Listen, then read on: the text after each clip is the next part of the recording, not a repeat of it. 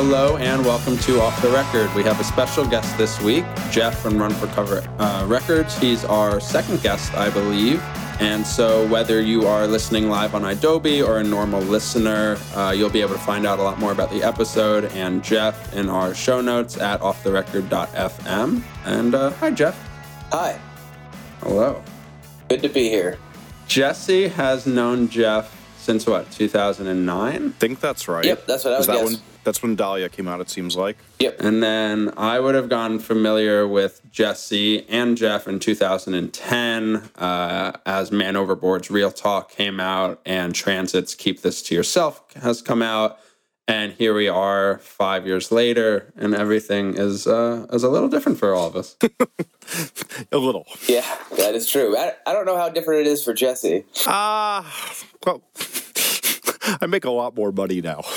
That's good. That was a bad point in my life when I decided I should be a manager for a band with no fans. I still have the same Skype username, so... Yeah, we can tell. Yeah, should we out you? Nice. Well, great. So, with that, do you want to give a small intro of what Run for Cover is like, Zach, since you'll be better at this than I am? Yeah. Or Jeff could do it, but yes. So for those who wouldn't know, Run for Cover is a label from Boston, Massachusetts that Jeff has been running for what, like 10 going, right? Sometime this year will be our 11th. Wow. Okay. Wow. So since I was 11 years old, Jeff has been running Run for Cover Records. Since he was in a school in New Hampshire or in college in somewhere in Massachusetts, maybe. From then, my first entry point to the label was, like I was saying, through Man Overboard and Transit, and then through many other bands like Man Overboard, Citizen, Tiger's Jaw, Basements, and more recently, Pity Sex, Teen Suicide, Elvis Presley, and many others. And so we wanted to talk with Jeff today to go through some questions about record labeling and growth and all that stuff. We should say that Jeff did another really good podcast recently with Ray Harkins on 100 Words or Less that you should listen to if you're interested in more stuff. We'll be touching on some other things, but that was also a good background into Run for Cover and how to do things right and what to not do wrong. Agreed. Great episode. Thank you. So... the first question we're going to get into is the one I know the kids really want to know, which is that you've worked with bands that are all over the map in styles of music now, whether it's GDP, who is hip-hop, onto, how do you say this, Mather Lackerson band? I can never remember. Moktaverskan. Yeah, I got that really right. On to, like, you know, as we said, Man Overboard, Transit, Citizen type bands. Is there any similarity or differences you could tell people about what it's like when you're breaking a band like these?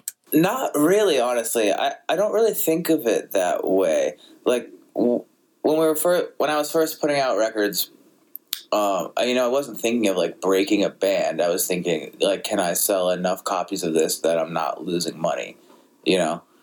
And, I mean, that's kind of the same way I go about it now. It's just that the amount of resources we have and, is a lot different, Yeah, it's funny. For bad timing, Thomas and I, at the beginning, whenever we talk about bringing in bands or releases that we think could flop or could not flop, but there's obviously no way to tell. It's like, how many do we need to sell to break even? But were you, like, when things started, were you even thinking about it in that sense?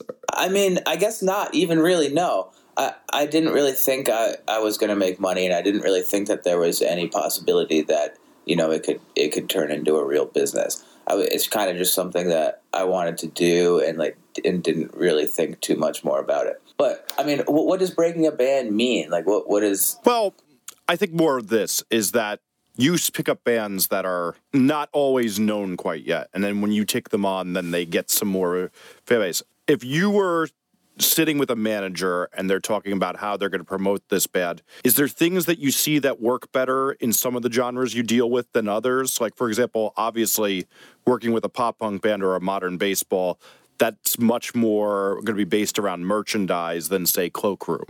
Yes, that is definitely true. I mean, besides, strategically having strategically picking tour partners, or obviously not all of our bands can play Warped Tour at this point just because of the kind of music that they're playing.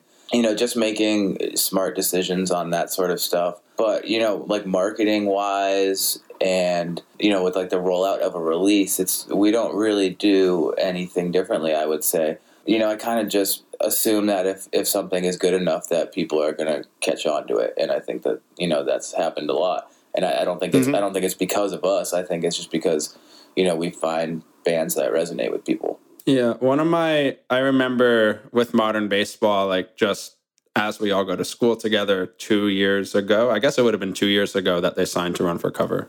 Yeah. I think. I remember it was over winter break, and I was talking with Eric, their manager, and he was like, yeah, it'd be really cool if like a year from now we could get hit up by any label. Like Run for Cover would be insane, but they would never hit us up. And then I remember like 2 days later, you had contacted the band and were like, hey, what's up? And I was like, that's kind of insane because you guys have not done a thing, and you're still really goofy, and they are still very goofy.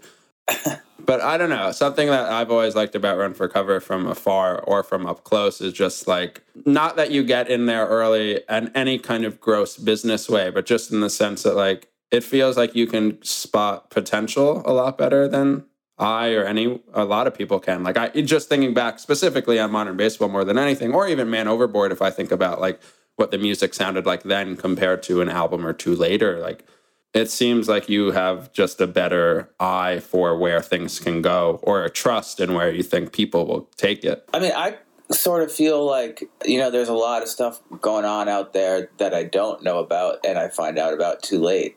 But something like Modern Baseball, was kind of like right in front of me. And honestly, like the second I heard it, I knew that they were going to be an important band to a lot of people. I think I hit them up the same day I heard that record, honestly. But, like they already had a full length. I guess that it wasn't their first release. I would have liked to have heard of them before that.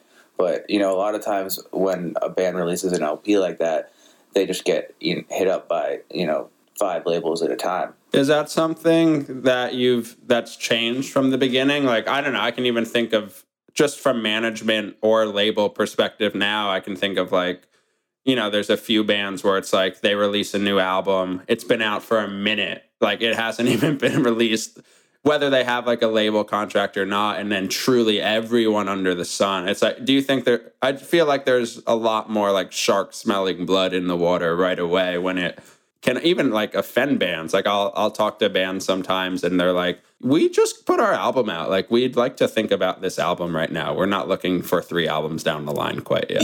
Yeah, totally. I mean, we've definitely had bands we've talked to a few bands who have felt like that, who, just put out an LP that got a lot of attention and it took them a long time to make. And, they need to ride that out for at least 2 years before they even start thinking about the process that for a next record that's also going to take another 2 years to make, That's just how some bands function, and I totally understand not even wanting to look that far ahead, because for a lot of bands, putting out an LP is like a huge thing, and you can't just keep pumping them out a lot of the time. Totally. So, to piggyback off of Zach's question, I can remember Zach and I I was really drunk at the Modern Baseball concert. I don't think Zach was quite near the level I reached that night. But I remember turning to him very ecstatically and thinking, like, wow, the Haircut MySpace band thing is so dead in pop punk, because look at how ridiculously nerdy these guys look. He was really just making fun of Ian, I think, Yeah. So with that, you also signed Man Overboard early on, and arguably, as someone once put it, Nick looks like if Meatwad was turned into a person from Aqua Teen Hunger Force. And you're not signing these bands that are, there was like this meme going around, like when Man Overboard and Transit were coming up, that like, you had to have the good-looking guy in the band and everything. Is there something, obviously that's not something you look for, but is there any disqualifiers that you see that really turn you off when you're looking at a band that aren't the opposite of need a good-looking band member? Do you have certain things that when you see bands do that just or like, yep, deal breaker, I can't sign you now? Can you give me examples of what that might be? Well, I know for me, when bands ask me to take on their production, I read their social media. If they're reviewing a Kardashians episode, I'm probably not going to want to hang around with them for 2 weeks straight. I look at that. I mean, I turned down a band recently because I saw them tweet a bunch of racist shit. Oh, I mean, yeah, that's definitely a deal breaker. Jeff's like, no, I want to sign all those bands. Yeah. But beyond that, I mean, unless somebody is a known horrible person / huge troublemaker, that would put me off. But I mean, obviously, we don't care what bands look like. That's not even. But don't you guys have Were? Aren't they the biggest troublemakers that there is now? Yes, but that doesn't necessarily ever come back to us, really. I mean, we're not. They are signed to a different record label. We just happen to put out releases for them, and I doubt that they really get the other label gets the brunt of it either. But yeah, people have emailed me saying that they're banning Run for Cover because if we continue to put out records for Were and whatever. Well, it's interesting. It's interesting to think about what a record label means in supporting bands, or also just the personality of Run for Cover. I guess if you think about Teen Suit, I don't know, just thinking about the different personalities of bands on Run for Cover. Matt from Citizen is a bodybuilder, and then you look at Teen Suicide's Twitter page, and they're just they are completely different things. Versus, it's just interesting, I guess, to see how a label can grow in diversity. Even Bad Timing, we have Knuckle Puck, who are a pure pop punk band, and then on the other spectrum, there's Kevin Devine, and those two things couldn't be any farther apart, I guess. And that I think has actually worked really well for you guys it's taken time for it to adjust, but I think it's worked well, right? Yeah. I mean, I think that's kind of what keeps things interesting. I think with Bad Timing, you guys from the get-go were kind of putting out some different stuff. I guess it started a little more pop punk, but the label's not very old, and you've already put out stuff that's kind of all over the place stylistically. But yeah, there was definitely a transition period for us. But I think that our roster has a ton of different sounding bands currently, but I think that it kind of all makes sense. Well, I was curious if the thing that really strings it together as I was looking through the roster doing questions is, in my opinion, I think your secret is really you're just signing the bands with the best band names. Because Elvis Presley, Teenage Suicide, and Pity Sex are three of my favorite band names that exist right now. Yeah, they are good. Those are good names. Elvis Presley seems to piss a lot of people off. I don't really understand why. Really? I mean, it's my least favorite band name on Run for Cover, probably. What? I'm one of the youths, Jesse. You gotta. Oh my God. You both are just so much older than me that it just feels better to older people. Maybe that's what it must be. We are pretty old. I mean, I know. So to stay with how you curate, have you guys seen the movie 24 Hour Party People? I have not.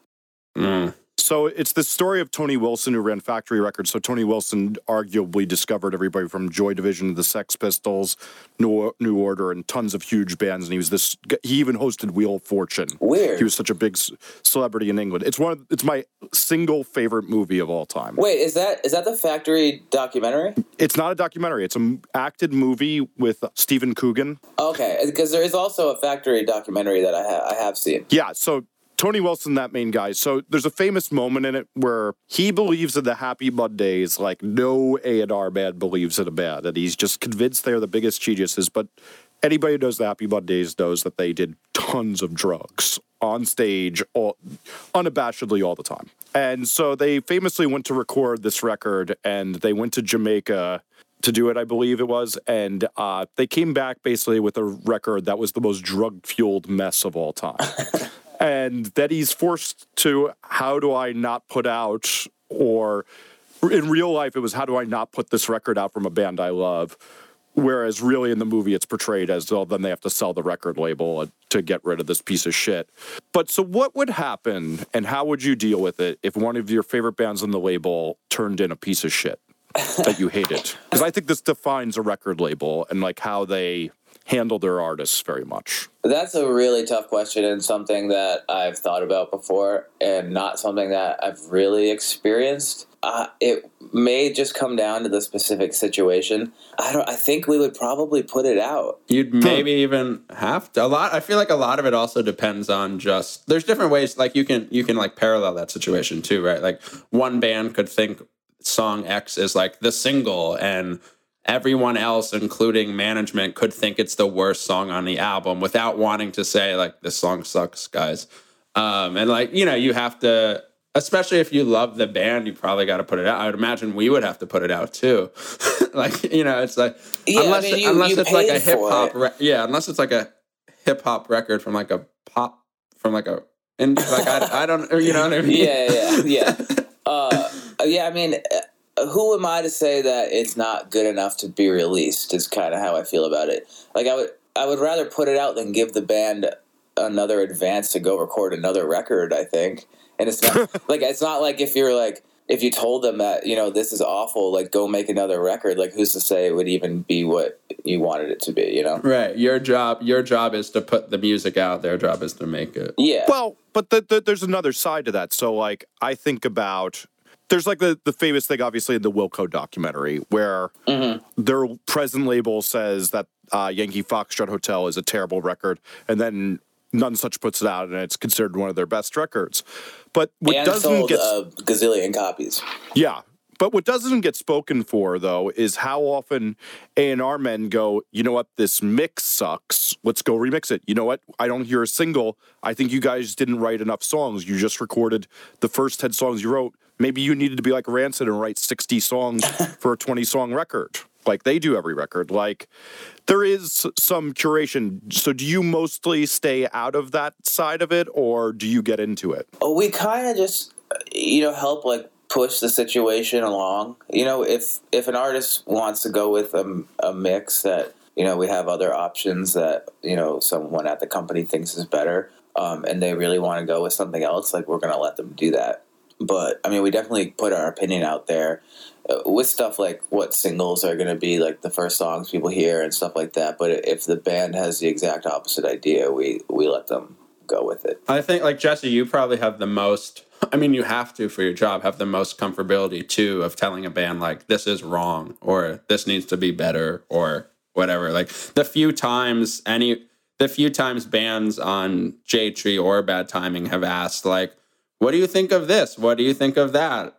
My ultimate answer in my head, whether I say it or not, is like, I feel like I don't know anything about music, really, actually, in this exact moment.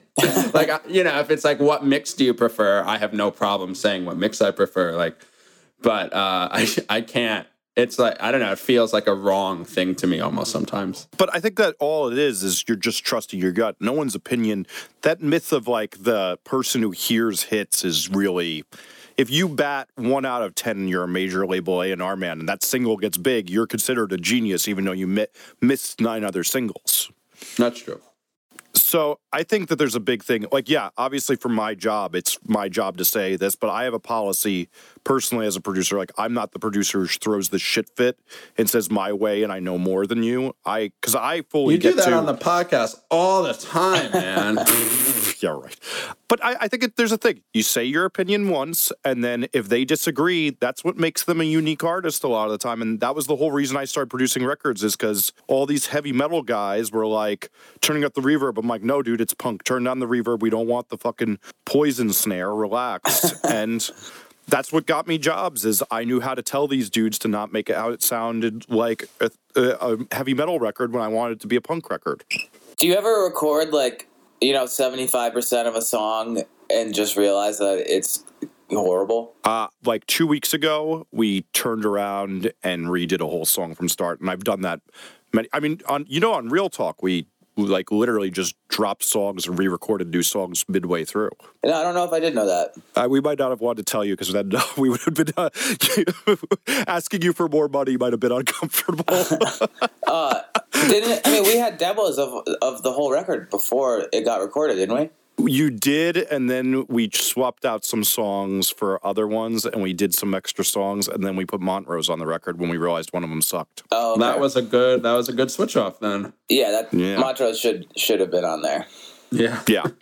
I think it was like 2 weeks before the end, right before also we re-recorded the drums for the second time on the record. So much fun. Pop punk classic. I mean, the original two Defenders right here, really.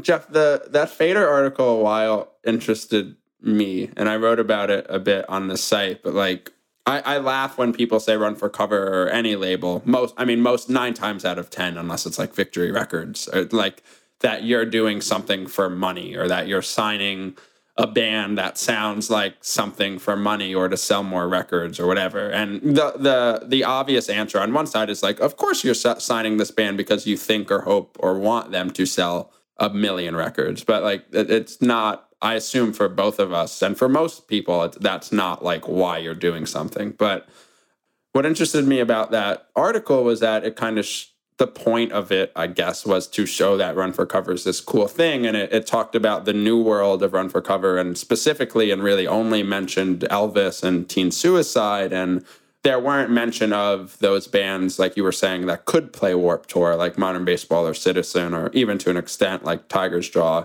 or Basement. And I was wondering, like, even though there is a really solid balance with Run for Cover, how do you view things as like the new world or the old world, or do you not view it at all that way? Because I remember like multiple years ago at this point, there was all this talk of like on Absolute Punk of just like, Run for Cover is my new drive-through. I want to buy everything on Run for Cover. I would have said that too. And like, no offense, and I know you probably won't take offense to this, right? But like, Elvis to Presley is not my thing. I don't hate it. It's just not my thing.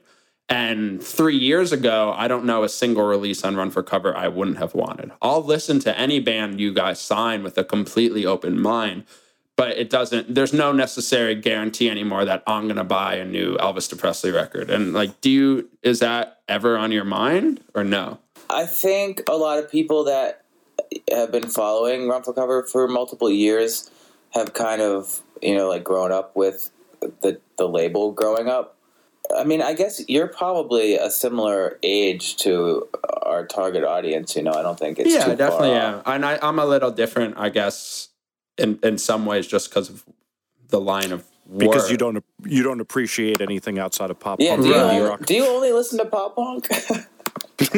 You say that like an insult, but I'm going to take it like a question. I'm honestly curious. No, I don't know. I mean, I listen to a lot of. It's definitely everything. I don't listen to probably anything outside of the general, like, quote unquote our music scene. And so that could go from whatever, Modern Baseball to Blink-182 to Death Cab for Cutie to Bon Iver. But like something like Elvis to Presley, like, is out of my comfort zone of music. That doesn't mean I can't. It's not like I'm like refusing to like it. But I definitely do like just listen to this music. It's interesting with me because like this is like a silly example to this conversation, but I see like Drake release a mixtape and everyone on my Twitter timeline like it, and then I'll listen to it and I'll be like, I want to like this, and I don't. Yeah, and if you know what I mean there, right? All the time. Yeah, just about Drake. But so, yeah, I don't know. I listen to mostly this music. I think I think most people think all I do all day is listen to Newfound Glory and Blink-182. And there's more. I listen to more, I would say, like sad, quote unquote, emo music. That's not really emo music more. But I definitely am not. I don't really have a mature palette as you or like Jesse listening to also like dance music, for example. Like, that's not me. Very mature. Yeah. You know what I mean, though. So I don't know. Like, do you think? So yeah, I've definitely grown with the label, right? Like, I mean, I get you're 22, right? About to be 21 for now. Yeah, I mean that's super young. I was listening to a lot of the same stuff when I was that age too. Like right. maybe when you're 28, you'll really like the Run for Cover's releases from 2015. Jesse will be in his 40s. That's true. I guess that's accurate, but yeah, I guess that's something. Do you view that like you have to view it, I imagine you view it as just all one family, right? Definitely a lot of the newer bands we have signed, like, probably have never even heard Citizen or know what Citizen is, you know? But they're Right. also probably the biggest band on our label. Right. So, I mean, that there is definitely some sort of difference, but I think that the line is blurring between those two things, which is kind of what I would like to happen. Let me ask you a weird question, and you can also like pass on it. But just like you grow, right? Like I couldn't see Run for Cover signing like Man Overboard in 2015, and that's probably because your like just tastes have matured, right? Like, and that's okay. That's not a terrible thing by any means. But is that kind of accurate? Not like you don't have to say that you wouldn't sign Man Overboard in 2015, but just that as your tastes grow, that you wouldn't expect Run for Cover to be releasing the same kind of music in 2020 that you were releasing in 2008, for example, right? Like you want the label to grow with you and where you are at that moment. Yeah, I mean, it's just not. I'm just not interested in that genre of music. I still love the Man Overboard records we release. It's just, I'm not. I don't care to seek out other bands of that genre. One of the things we talk about the podcast all the time is that the bands who make the best music are the bands who make the music for them. And I think your label has always been a good example of you're just signing what you like. My question would be is, can you even tell when a pop punk band's good now? Like you used to be able to? Because I have trouble. That's actually that's an interesting question because no. The answer is no. Like that's what I'm here for, guys. I can listen to like State Champs or something and be like, yeah, I get why this is popular and think that they do it well. But outside of that, I don't think I could successfully recreate like our roster in 2009 or 10 now, just because I don't care, I don't. Yeah, I have trouble. Like I can hear same thing. Like I can hear State Champs and say, yes, I get why this is big, good production, well thought out songs, good harmonies, and do 2 + 2 = 4.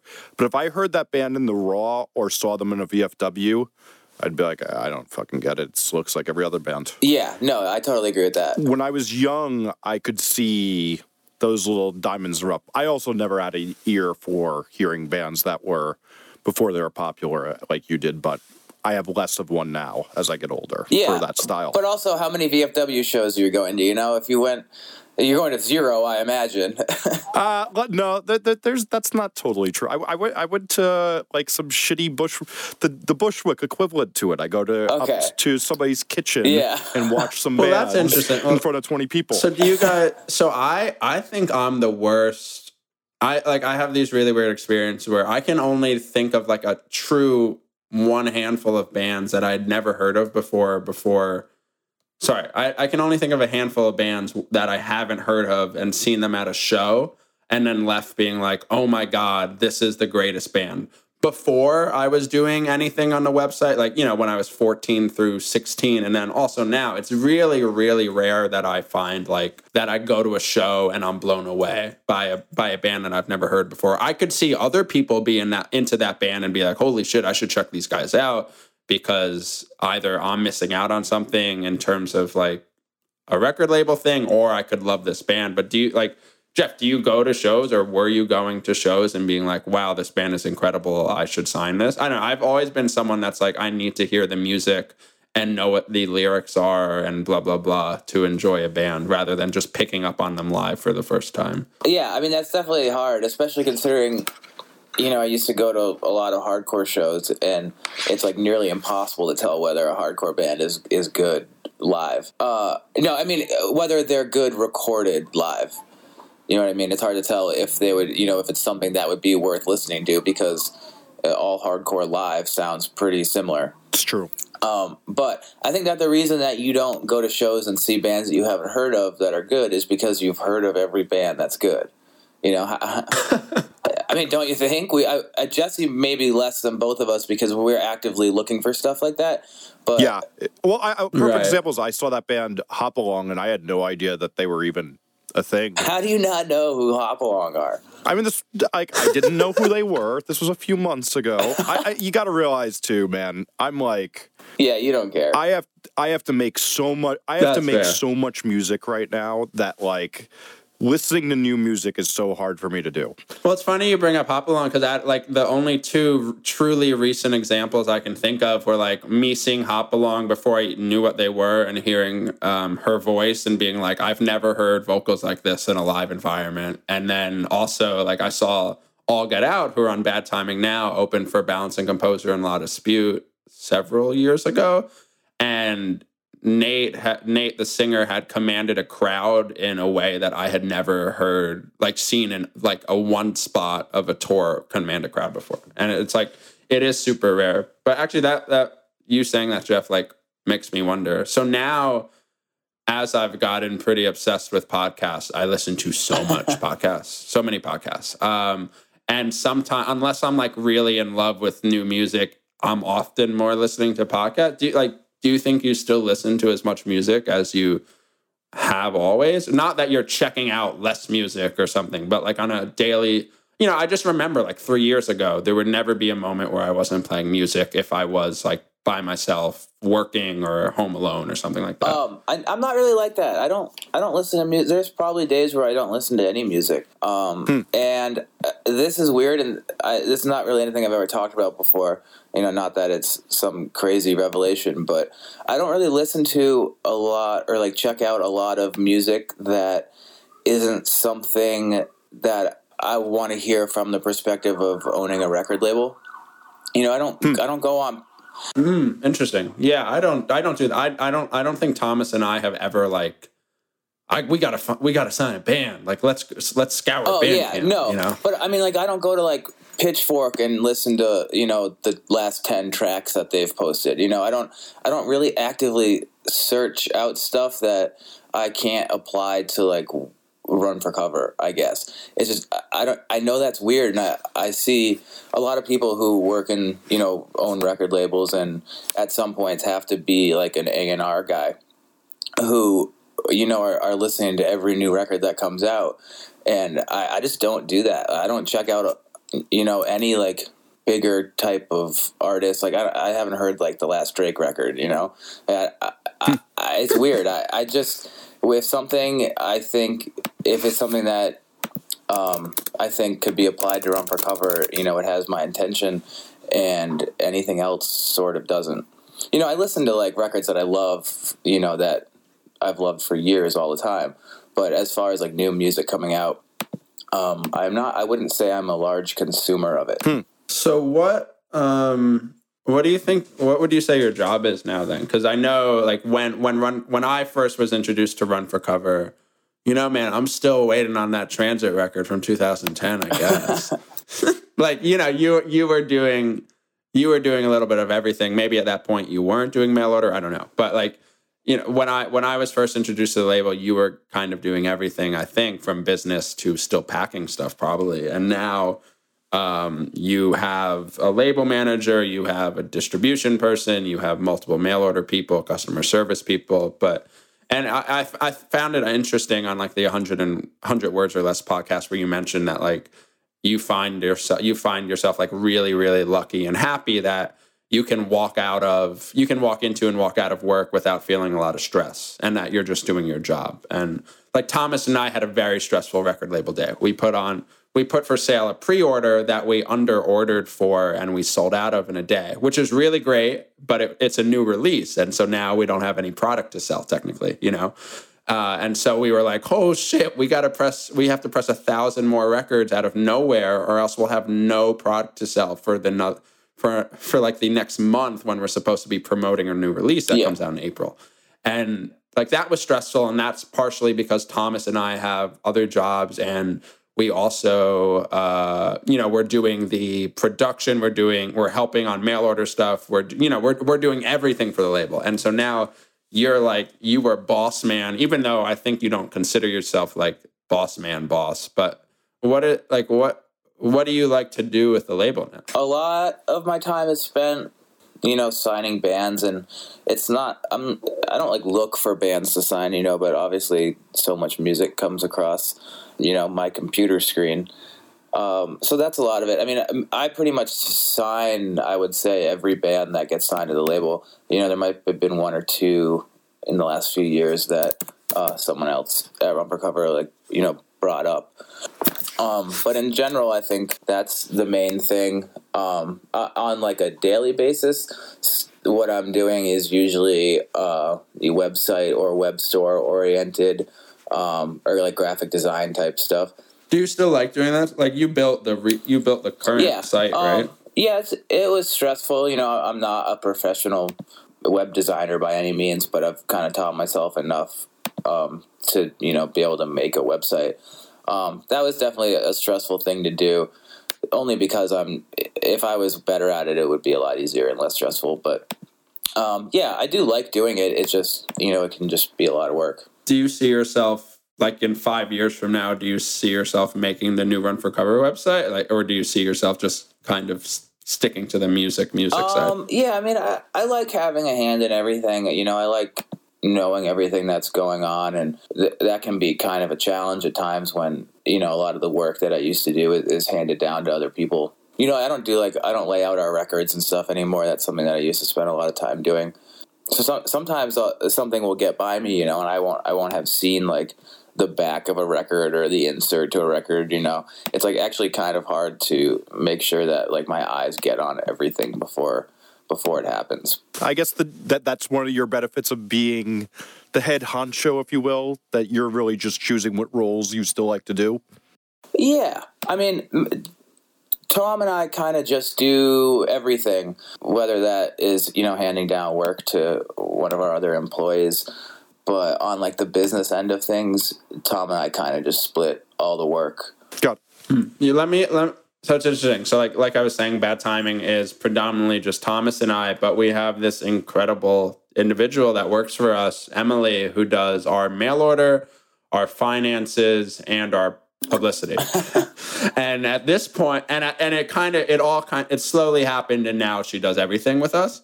And at this point, like, she is kind of like our version of your Tom in some ways, with different. Thomas and I handle the business stuff, but she does stuff that I don't think at the rate we're running our label, which went from 0 to 60 unplanned, that we could be running the label without her right now, right? And I think that's kind of where you got to when you finally got Tom in, right? I feel he's like, he couldn't have a better person to be doing what he's doing. We're definitely on the same page about pretty much everything, and he excels in everything that I am bad at. Right, yeah, and that's what's like I can't look at a spreadsheet without wanting to cry, and Emily's like, oh, I got all the royalties done today. Yeah. But was it hard for you? Maybe not Tom, but I know you have 4 or so other employees. Was it hard for you to like cede control? Because as I view it, like, even when Thomas and I have discussed having an intern, and we have our first intern right now, it was like, yeah, but can we trust anyone that's not us? Because, for a lot of reasons. Like, was that hard for you to get your head around?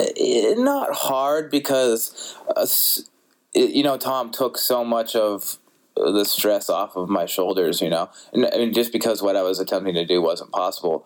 And I realized that is more important than, having full control. I think, you obviously know, I just think you got to let go at some point, because if you're trying to, hoard power over every single aspect of a company, you're going to be frustrated no matter what. Yeah, it's interesting to find like, what you're willing to give up with what you like actually want and need to be doing. Like, you wouldn't want, like, you still like coding stuff right now. You wouldn't want to give that up, even though maybe it could go a little better, or like you'll probably sleep better at night for now, at least, knowing that you made sure that this exact thing was right. But there's probably other examples where like you don't need to be doing that anymore, and it's good that you gave something up to whatever, Tay or Dane or Tom. Yeah, definitely. I think the only thing I would really have a problem with is, someone else being in control of the bands that we worked with, which obviously it wouldn't happen against my will. But as long as that's in place, you kind of figure out, it's like just pretty much a give and take situation. The only thing that kind of annoys me about it is not knowing some things, that, Tom and Brian, do on a daily basis. Like, I'm not super familiar with like our distribution back end. Like I don't even know if I. That's good, man, because I got the same thing, and it is a nightmare. I would probably have to ask Tom if I wanted to even log in because that. Right, like Tom. Yeah, like Thomas doesn't know any. Like I handle all that stuff. There's certain stuff like you were saying, like Tom has handled your weak points, right? And you and that's good because you don't have to do those things, and you would maybe not be so good at them. But if Tom died, I don't know what would happen. Yeah, but the label would probably die. So that like when I get the notification every month of like your ADA sales report is finished or whatever, I like text Tom. I'm like, yo, how much money do we make? And then Tom's like, wait, it's taken me 25 minutes to figure out how to make a show because that's what I did 2 days ago. So with that, as far as obviously as a record label, you have to deal with a manager, a band, a booking agent, and then your place. Is there things in that relationship that where you see borders changing in a bad way, or have you seen an evolution in those borders? Is there things you like versus don't like with dealing with those people that you see are headaches or good things? Examples? Do you have any insight? I would say probably like half of our bands have managers. Mm-hmm.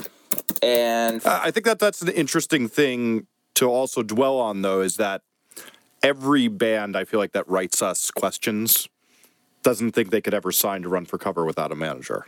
Yeah, I mean, I honestly would rather sign a band without a manager. The Jade Tree guys too are like no management. Yeah, I think just because of the nature of a lot of the artists that we're working with currently, that a lot of them, would probably even like laugh at the idea of needing a manager, just because they're just completely in control of everything regarding their music, and how it's presented. I mean, on the other hand, a band like Citizen and Modern Baseball need a manager because there's, way too much going on for the band to coordinate things themselves, I think. A few years ago, I wasn't super psyched on working with a lot of managers, but I feel pretty different about it now. None of our bands really have managers that we, butt heads with, and I think, that's really what gets frustrating when you start working with a band who has a manager and they're just like immediately, coming at you like you've done something wrong when you haven't even done anything yet. I've experienced that a few times, and it's just why wouldn't you just want to, all be on the same page and work together, as opposed to, implying that like just the whole manager versus record label thing I hate. And I agree, and I have to tell bands that in the studio all the time, and I'm thankfully at a great place usually to say it because I'm like the third party, but like I always tell this joke that Greg from Go-Kart told me, which is there's a guy down on the ground and there's a guy up in a balloon. The guy in the balloon goes, "Hey, how the fuck do I get down from here?" He goes, "Well, you find some trees, you jump in them, you wait till you get a hill, or maybe that thing will deflate or something." He goes, "Oh, you must run a record label because everything you're telling me is totally fucking obvious to any idiot on the street." And he goes, "Hey, you must be in a band because you now blame me for the shitty situation you got into yourself, and I was just trying to help you." Yeah, that's about right. But I think that is a thing, though, is like, like I had a band that I'm friends with that's doing very well. They call me up and they signed with this manager like a month and a half before, and he's blaming their record label and telling them all the things this record label didn't do. It's like, dude, this record label is so small. You say they didn't get you a good enough publicist. Like, it's like, this is ridiculous. You sold 200 records. Yeah. I mean, one example I can think of, and I'm obviously not going to name any names, but we pressed a record for a band after the recording was already released, and we put it on vinyl. It was like orange vinyl, I believe, and there was like streaks of another color in the vinyl, obviously because that's what vinyl looks like 99% of the time. And the manager of the band, after we sent them the records, was like, "This isn't orange. There's like, yellow in it.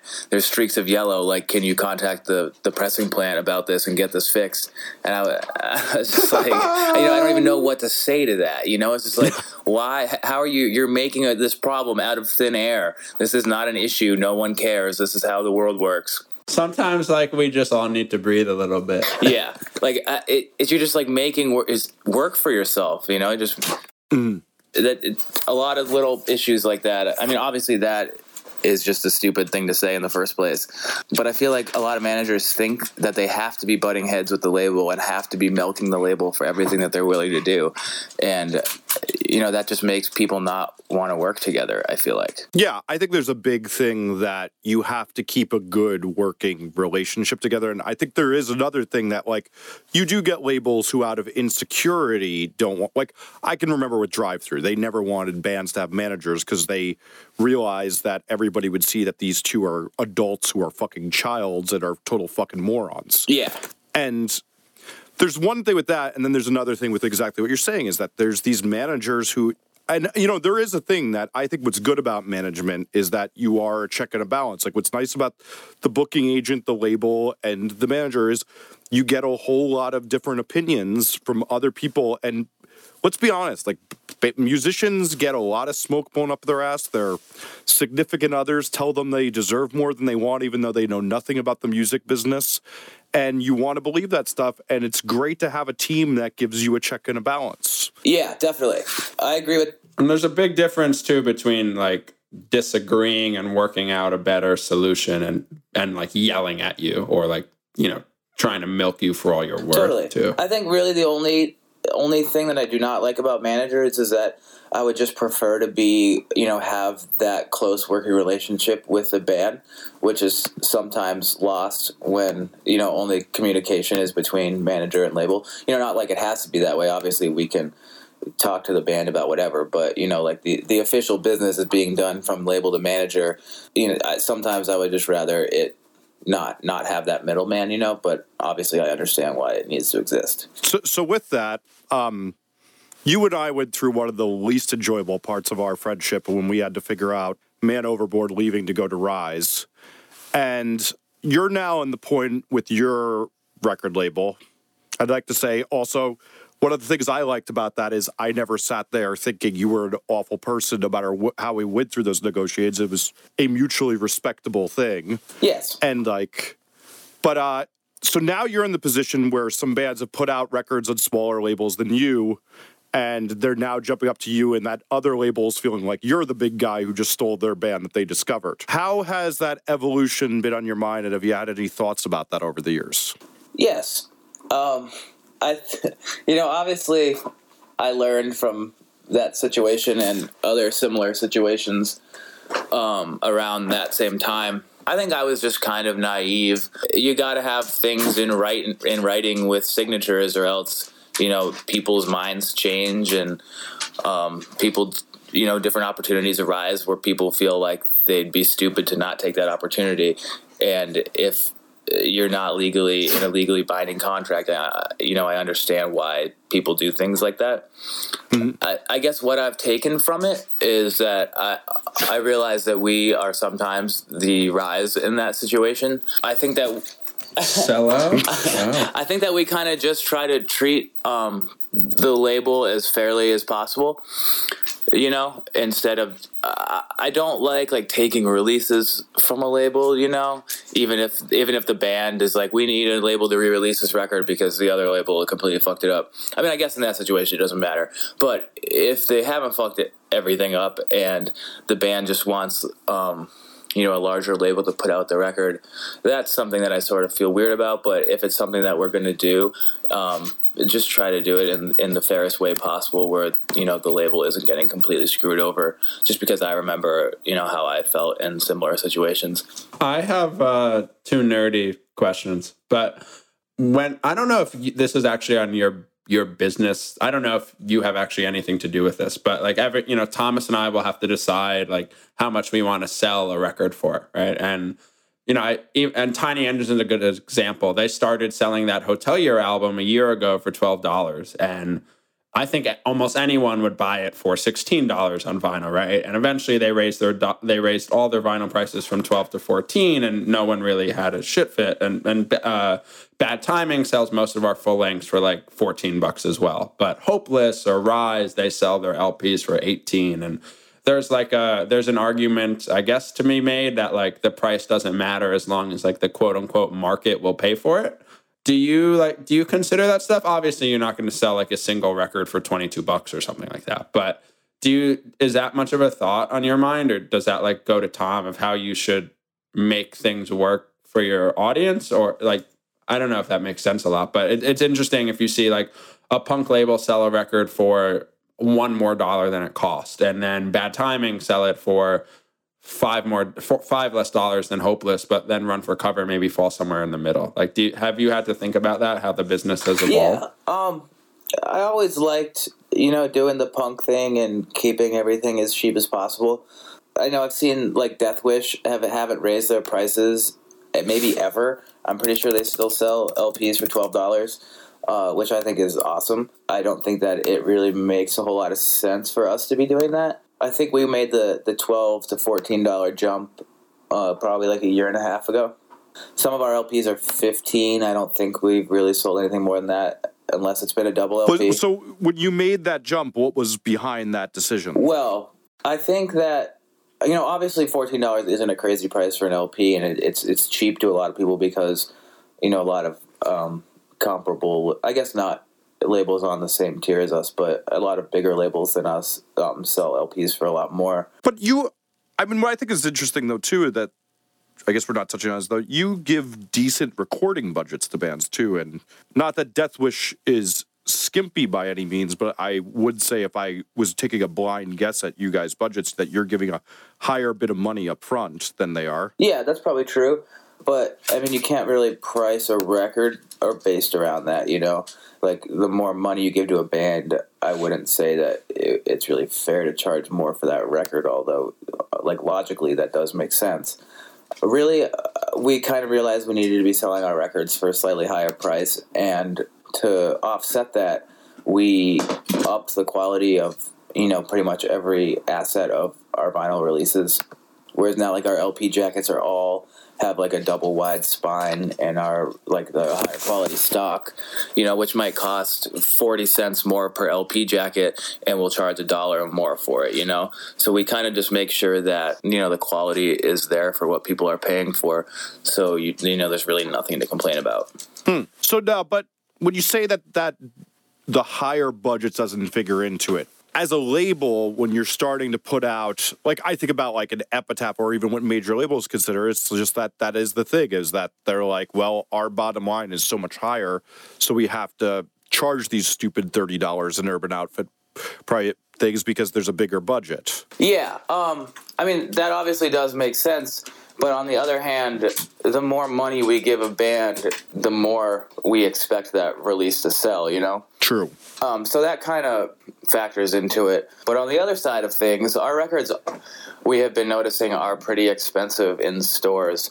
A lot of places being like $20 and over. Yeah, it's interesting. That's been like such an interesting thing as we've also, as we've gone distribution too, and like you have to figure out how you have to sell it to them, and then they'll sell it. It's like do you sell it so you can make money and then the bands can make money? And so do you sell it a little higher or do you sell it lower? The stores aren't charging $22 for it. It's like such a weird and they thing. can obviously charge whatever they want, which people think that we're the ones making, whatever random indie store in Wisconsin sell a Citizen record for $23 when, we would obviously much rather that not be happening. Right. And even Hot Topic. Yeah, there's so many business things. Hot Topic used to sell our like, records for, closer to half of what they sell them for now. And, wow. They sell our single LPs for, sometimes $25, and people obviously notice that. And, the same thing happened with Newbury Comics. Like, we did an exclusive color of the last Tiger's Jaw LP with them, and they were selling it online for like $26 or something. And, they're not going to do the exclusive with us otherwise, and also don't tell us what they're going to sell it for ahead of time. Maybe we didn't ask, but... not that they're doing anything wrong, because they're not. It's just it's an interesting thing. Like same thing with Hot Topic for Knuckle Puck. We did a one-sided 12-inch with a B-side screen print, and we almost felt at first like, man, can we charge $12 for this? And we did, and it went very, very well. It was our best-selling release ever. And then Hot Topic bought it, and they're selling that same thing for like $18, and that's a lot of money for 6 songs and a screen print. That's where things get weird, especially with non-full length 12 inches, because obviously it costs, recording costs are different, but it obviously costs the same to make a 12-inch EP, where if that was a CD 15 years ago, it would be $7, but just because of the format, it has to be, $12 or $14. And I don't see a lot of people complaining about that, because I think people understand that generally. Right. And to also be fair, like not everyone, definitely not everyone, there are so many people that go to Hot Topic and find music still somehow, and I don't really get it, and I don't know that you get it either, that like there are still people out there that don't know that you can go to runforcoverrecords.com and buy a record, but they'll find it in Hot Topic, even if it's more expensive. And that's interesting, and that's why we sell things to Hot Topic, for example. Yeah, I mean, they're important, and I get that Hot Topic helps out a lot of labels. Like you guys who doing an exclusive through them, having them purchase, 300 or 500 copies up front is huge. Oh, yeah, super incredible. For our first ever release, the second pressing of that Acceptance record, they bought 500 copies, and that paid off the other 500 we made. And so we made, not to be like gross or businessy, we made pure profit on the other 500, and it was our first ever release. It was like, what? We didn't even know that things worked. Yeah, I mean, Hot Topic is unlike any other place. They pay an incredibly high amount, buy in huge quantities, pay you almost upfront for everything at once. Right. They can't return anything. People slam Hot Topic all the time, and I'm like, I don't know, man. Our label's been so much easier to run because of them. Same for you guys, and even like I would imagine way more for you guys. Yeah, I mean, like 2 years ago, they were helping us out so much by buying 500 or 1,000 copies of most of the records that we put out. Obviously, it makes less sense with a lot of the stuff that we're doing now. But they're doing an exclusive for the Citizen record, and I think Tom told me they bought 1,300 copies. Which is huge. Yeah, no, it's special. Like the distribution thing is a magical fake thing in my head still. Yeah, and the fact that you can make those deals happen without having distribution, which you didn't have with your first release, is incredible for smaller labels, Oh, yeah. Jeff, like bad timing, we put releases, like almost all of our, maybe we haven't done this for a single release, but 99% of our releases we'll announce on a Tuesday at 2 p.m. and we'll put them for pre-order on sale the next day at 2 p.m. Wednesday. And that's like kind of become our thing. And like, I don't know, someone someday told someone, it might have been Jesse, it might have been someone else. I don't know. Someone a long time ago was like, if someone wants to buy something, give them the opportunity to buy it. Like, don't make them wait. Don't let them forget about it. I wrote that in the book, and that was a big philosophy I had for years. I don't think that applies to every level band, though. Right, I agree, but it's worked for us. It's why we've done so well, I think. It's kind of become, like, people at this point know, like, hey, we have an announcement, and they ask 2 p.m., and we say yes. But a lot of labels, I would say almost every single label doesn't do it that way. And Run for Cover, for example, you'll announce a release, and then 3 weeks later, 2 weeks later, a month later, you'll put pre-orders up. And, like, do you think about that, or is it kind of just like, we have all the assets for pre-orders now, we'll put them up? Like sometimes it seems like you guys launch stuff right away, and then other times you'll sort of take your time. Is there a thought process behind that? Not really. There's a lot of moving parts, and a lot of times it relies on, a press thing getting set up. Like for example, Fader posted that new Turnover song today, and like they don't work around anything for us, like we have to do what they want to do. It has to be posted when they want to post it, and sometimes it might be a little too far out in our mind to start pre-orders, when a song is being, like, the first song from a record is being posted, but I think ideally we would do it the way that you guys do it. It's just not really possible at all times, I guess. I mean, I guess if we really tried hard, we could make that happen. Just sometimes things don't work out that way. But I do think that doing that, telling people when something is going to go on sale and doing it the day ahead of time every time is a good way to do it, because people know what to expect, and it's so consistent that people know what you guys are going to do, and I think that has a lot to do with why your releases sell out so quickly. Obviously, because everyone's buying them the day that they are released because they know about it ahead of time. Right, and not that it's like taking advantage, but like I'm the same way. Like when you're really excited to get something, sometimes you'll buy that extra vinyl variant that you maybe don't need, you know? Yeah, I think actually, yes. I think the way that you guys do it is a great way to heighten excitement. But then, I mean, does your website ever break because of all the traffic that you get at one time? No, we've never had it, and that's like why I recommend limited run to everyone. And I think I've recommended it to you. Like we luckily don't, we don't pay hosting, we don't do anything. I don't think ever in 2 years limited run has gone down on us. Which is awesome. We have fucked up things, like we've flipped on the wrong switch or off the wrong switch, but we've never had any of those problems. Like it's nice when you can actually trust something that's like this is a good, like I asked you before, like, was it hard to trust people? It's nice to trust software that's making your business. Yes, definitely. Yeah. Honestly, for a lot of our releases, if we did announce stuff ahead of time at a certain hour of the day for pre-orders to go up, it probably would break our website. Right. I can imagine like being like, hey, if you want the new Citizen record, go here, XYZ, and then it would be over. When we are to get techie, we're entering this era where that's not going to happen anymore if you have the right server. Oh, for sure. Yeah. Sometimes we upgrade our servers for like, say Black Friday weekend or something. We'll pay, $400 for that month's, for the service that month. Yeah, it shouldn't happen, but sometimes it does. And obviously sending everyone to your website at the same time is a pretty good way to test out if your website's going to break or not. To wrap things up, I'm convinced that everybody in the music business always has something that you're thinking, why doesn't anybody get this? Why is everybody doing this dumb thing? Do you have one of those? One thing that comes to mind is, this is a good thing to talk to you about because we did it together, but how other labels and bands deal with leaks. Oh, yeah.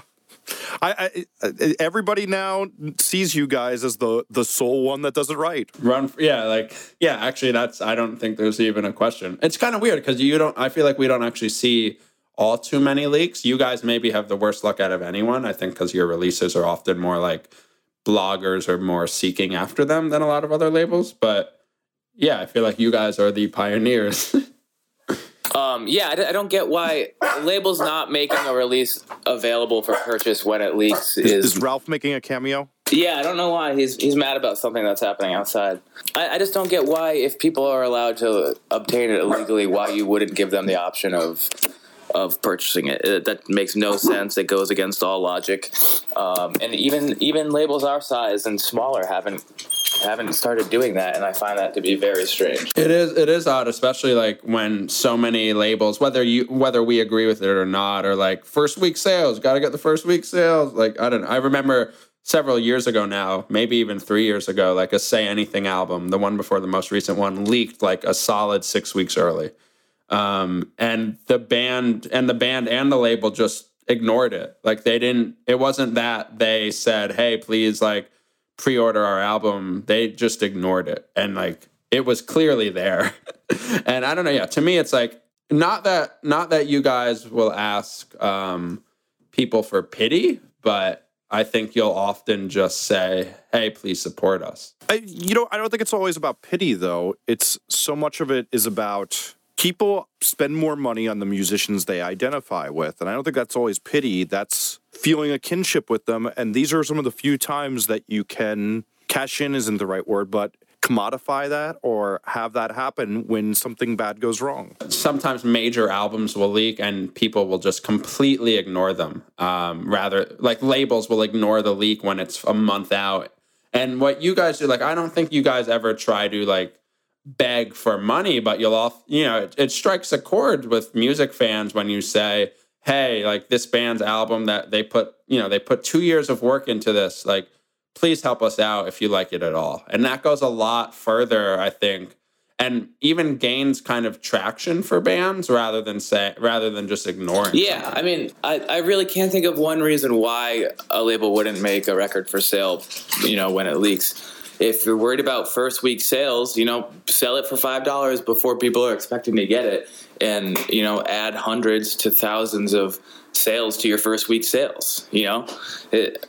I don't know. I don't know why people wouldn't do it. I think there's an animosity towards it. I think there's a lot of people who can't view this as a music video. I think that's probably one of the differences is if there's any reason the three of us are friends, it's that we're humongous music nerds who were avidly waiting for records all the time. And we knew what it was like because of our age to download albums early. And I think there's a lot of people who are in these positions who all their lives and for as long as they've been in these positions, this has just been something that's annoyed them. Yeah, and I guess, I understand not wanting to change the way you do something because of people who are leaking your records. I get, ignoring it because it angers you or it's frustrating to deal with. But I say one of my guiding principles is I don't like to reward bad behavior, but there's another thing to reward yourself from somebody else's bad behavior, not rewarding them. Yeah, exactly. I mean, yeah, it's not going to stop happening. And if it's something that is frustrating to people who are running record labels because of financial reasons, all I can say is make it for sale. You can get a record on iTunes within 24 hours. Yeah, which is funny because I can remember that even when we did that with Man Over, that was a problem back then, and now it's never a problem. Yeah, yes, it was a lot harder then. It was like 72 hours stretched it usually. I think that's how long it took for it to get on iTunes. Yeah. Remember finding the guy that leaked Real Talk? It was the best. I literally was talking about this the other day about how much sleuthing you and I did with that, and that you finally figured it out with the Last FM listens. Oh, yeah. Oh, man. That's some good shit. Like, I don't even know that you could do that now. Like, to an extent, it can be easier because I feel like all albums are watermarked now and blah, blah, blah. But, like, it's probably harder to track stuff because a lot of, it's got to be harder now. I would also never even care enough to try to do that again. Oh, yeah. But your label was in a fine, like, you were depending on that release in some ways, I think there's also something really fun. We were so bad when that girl first posted it on her Tumblr. Yeah, weren't you talking to like a 13-year-old girl over AIM who had the record? It's sitting in Union Square on a Hackintosh laptop, and I broke a date with this girl just to beg her to not post any more songs that I am big with her in Union Square on a fucking Verizon hotspot in Union Square. I remember, like a year ago now, even actually, and this also involved Jeff, which is funny. Like a year ago now, someone had posted on Reddit that like Knuckle Puck had signed to Rise. Yeah, and this was like it was just a few months after the band had signed the contract, and the deal of the contract was like Rise was going to let us put out our own EP completely on our own, which was While I Stay Secluded, and have like. It was all on us. They weren't going to help us at all, and it was great. That's what we wanted. But we knew where we knew where we wanted the band's home to be, because Run for Cover wouldn't sign us for some reason. Super strange. And this kid like posts, yeah, man, like just on a Reddit thread, like Run for Cover signed to Rise. Like, no, you mean and at this point, no one knew. Like the ink, the ink was fresh. Like, and I was freaking out. And Jeff was like, I think I found this first. Like, Jeff, that same kid had like leaked Run for Cover information in the past. I hate that fucking kid. He's honestly probably going to listen to this. I'm sure. I hope he does. And he's obviously going to leak everything else we have in the pipeline. I've thought about hacking him. We went like you and I got really into it. I remember we were like, what kind of like ignorant shit can we do? And then we were like, maybe we should. Actually, I totally want to do it. And I think it would be really easy. It would definitely be really easy. All we need is his IP address. But it's just like, I don't care enough to do it. But that kid is super annoying. We actually thought he was one of our interns. And we like sent the link to one of our interns as being like, yo, is this you? Like, just like telling like Run for Cover, like industry secrets. And it wasn't him, but it boggles my mind how this person knows these things. It really confuses me. Right. Sometimes but it's they have just one like friend that's in the right circles that knows these things. Yeah, I mean that is probably what it is. But who's that friend, and why are they telling this person all this stuff? Well, but there's always especially that when you know that person is just leaking. Yeah. The other thing I've learned though over the years too to piggyback on that is don't accuse the wrong person because that comes around. There used to be, when I worked at West Side and we were mastering every record in punk indiedom, there was a certain record label who accused us of starting the leaks, and me in particular, many, many times. At the risk of being in legal trouble, but I'll tell you guys later, I got my revenge. And it was very, very good for him trying to say, because it was never me. I recently I got super into it with a publicist that I just don't have a relationship with anymore. About like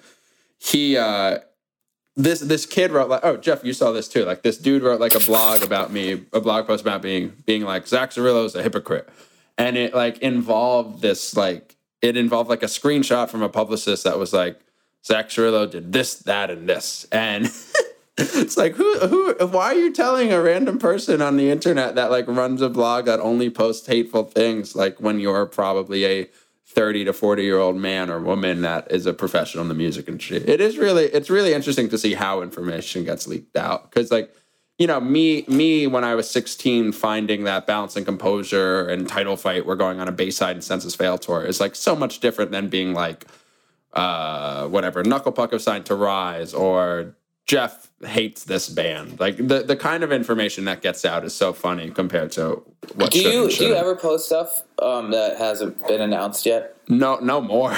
Like, but it took me a long time to figure that out. Like, I couldn't understand why Merrick was emailing me at 3 a.m. saying he was going to kill me.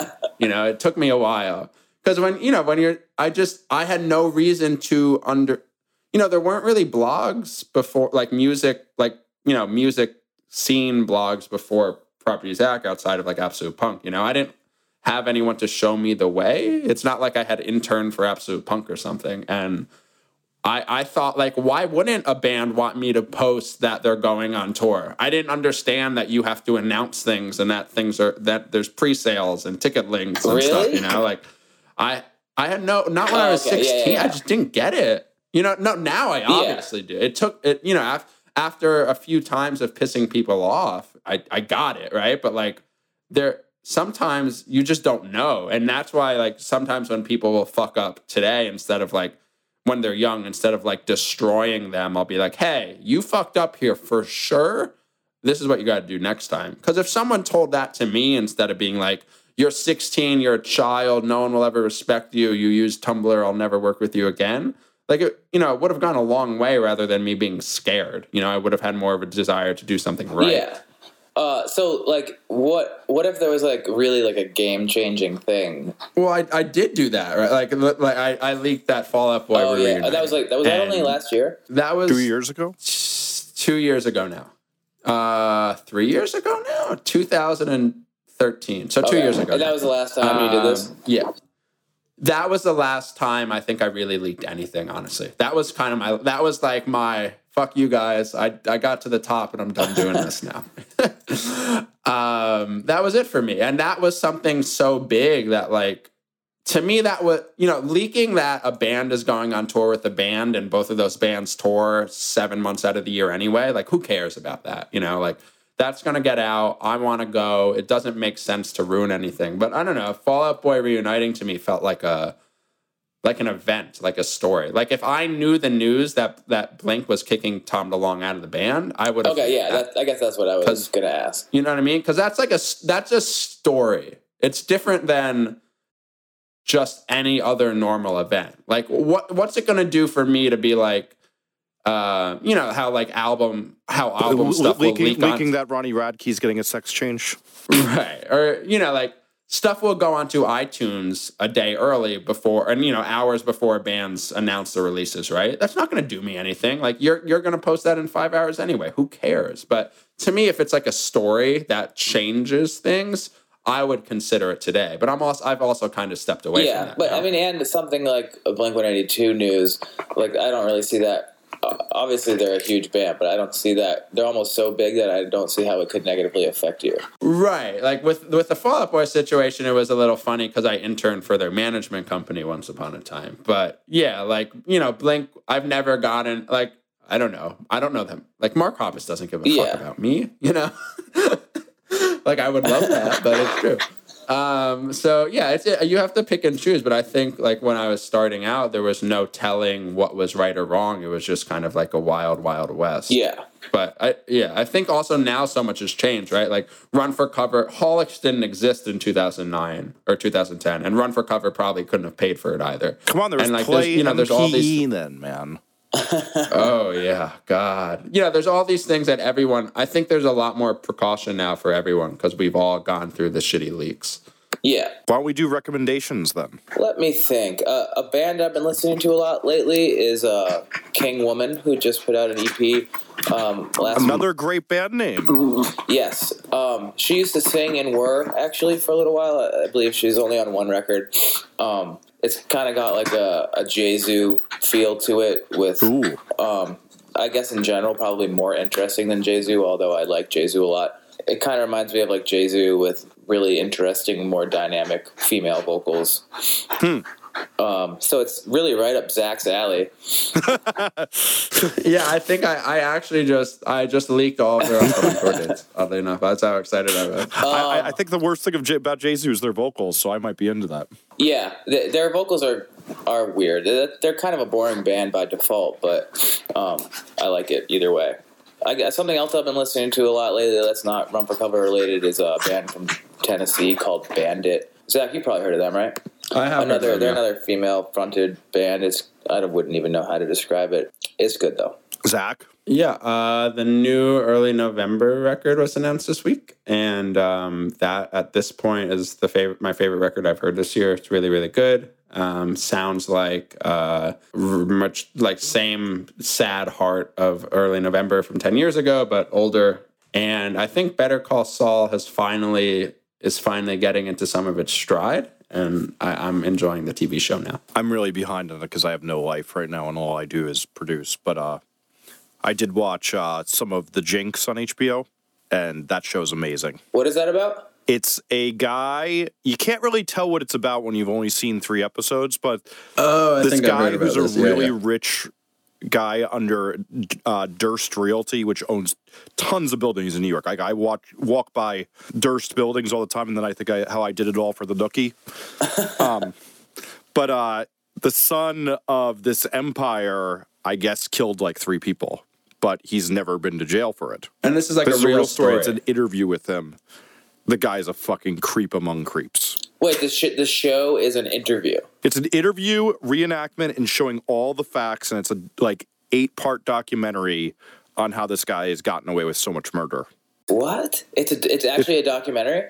Yeah, it's a documentary with very high production value and reenactment. Huh. Obviously it's like a short thing. It's hour-long episodes for 8 episodes. Huh. That sounds interesting. Yeah, if I wasn't so exhausted, I'd have seen a lot more of it.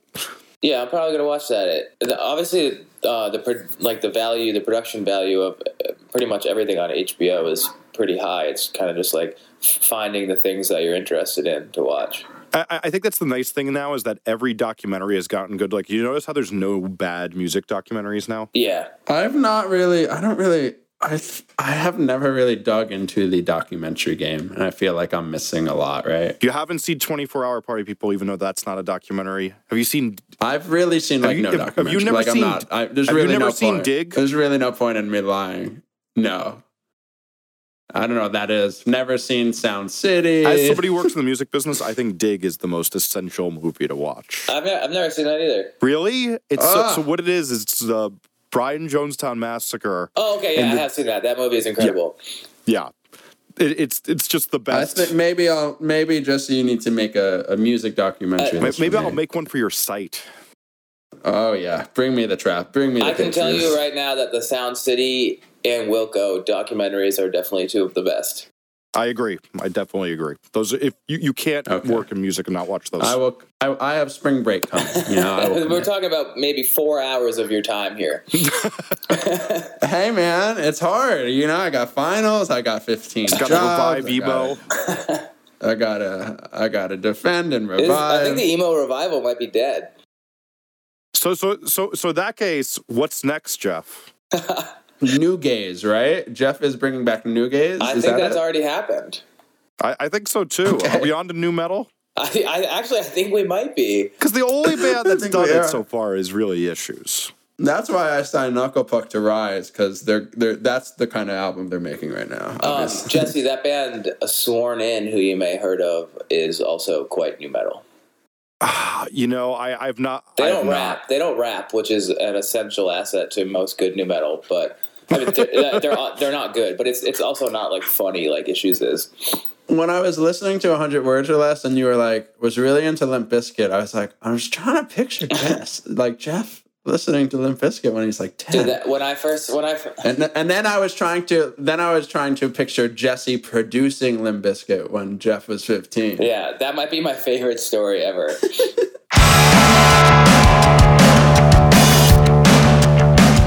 Well, thanks for listening to Off the Record this week. To keep up with us, you can check in at offtherecord.fm or twitter.com/offtherecord.fm. Jesse's on Twitter at Jesse Cannon. I'm at Zezarillo.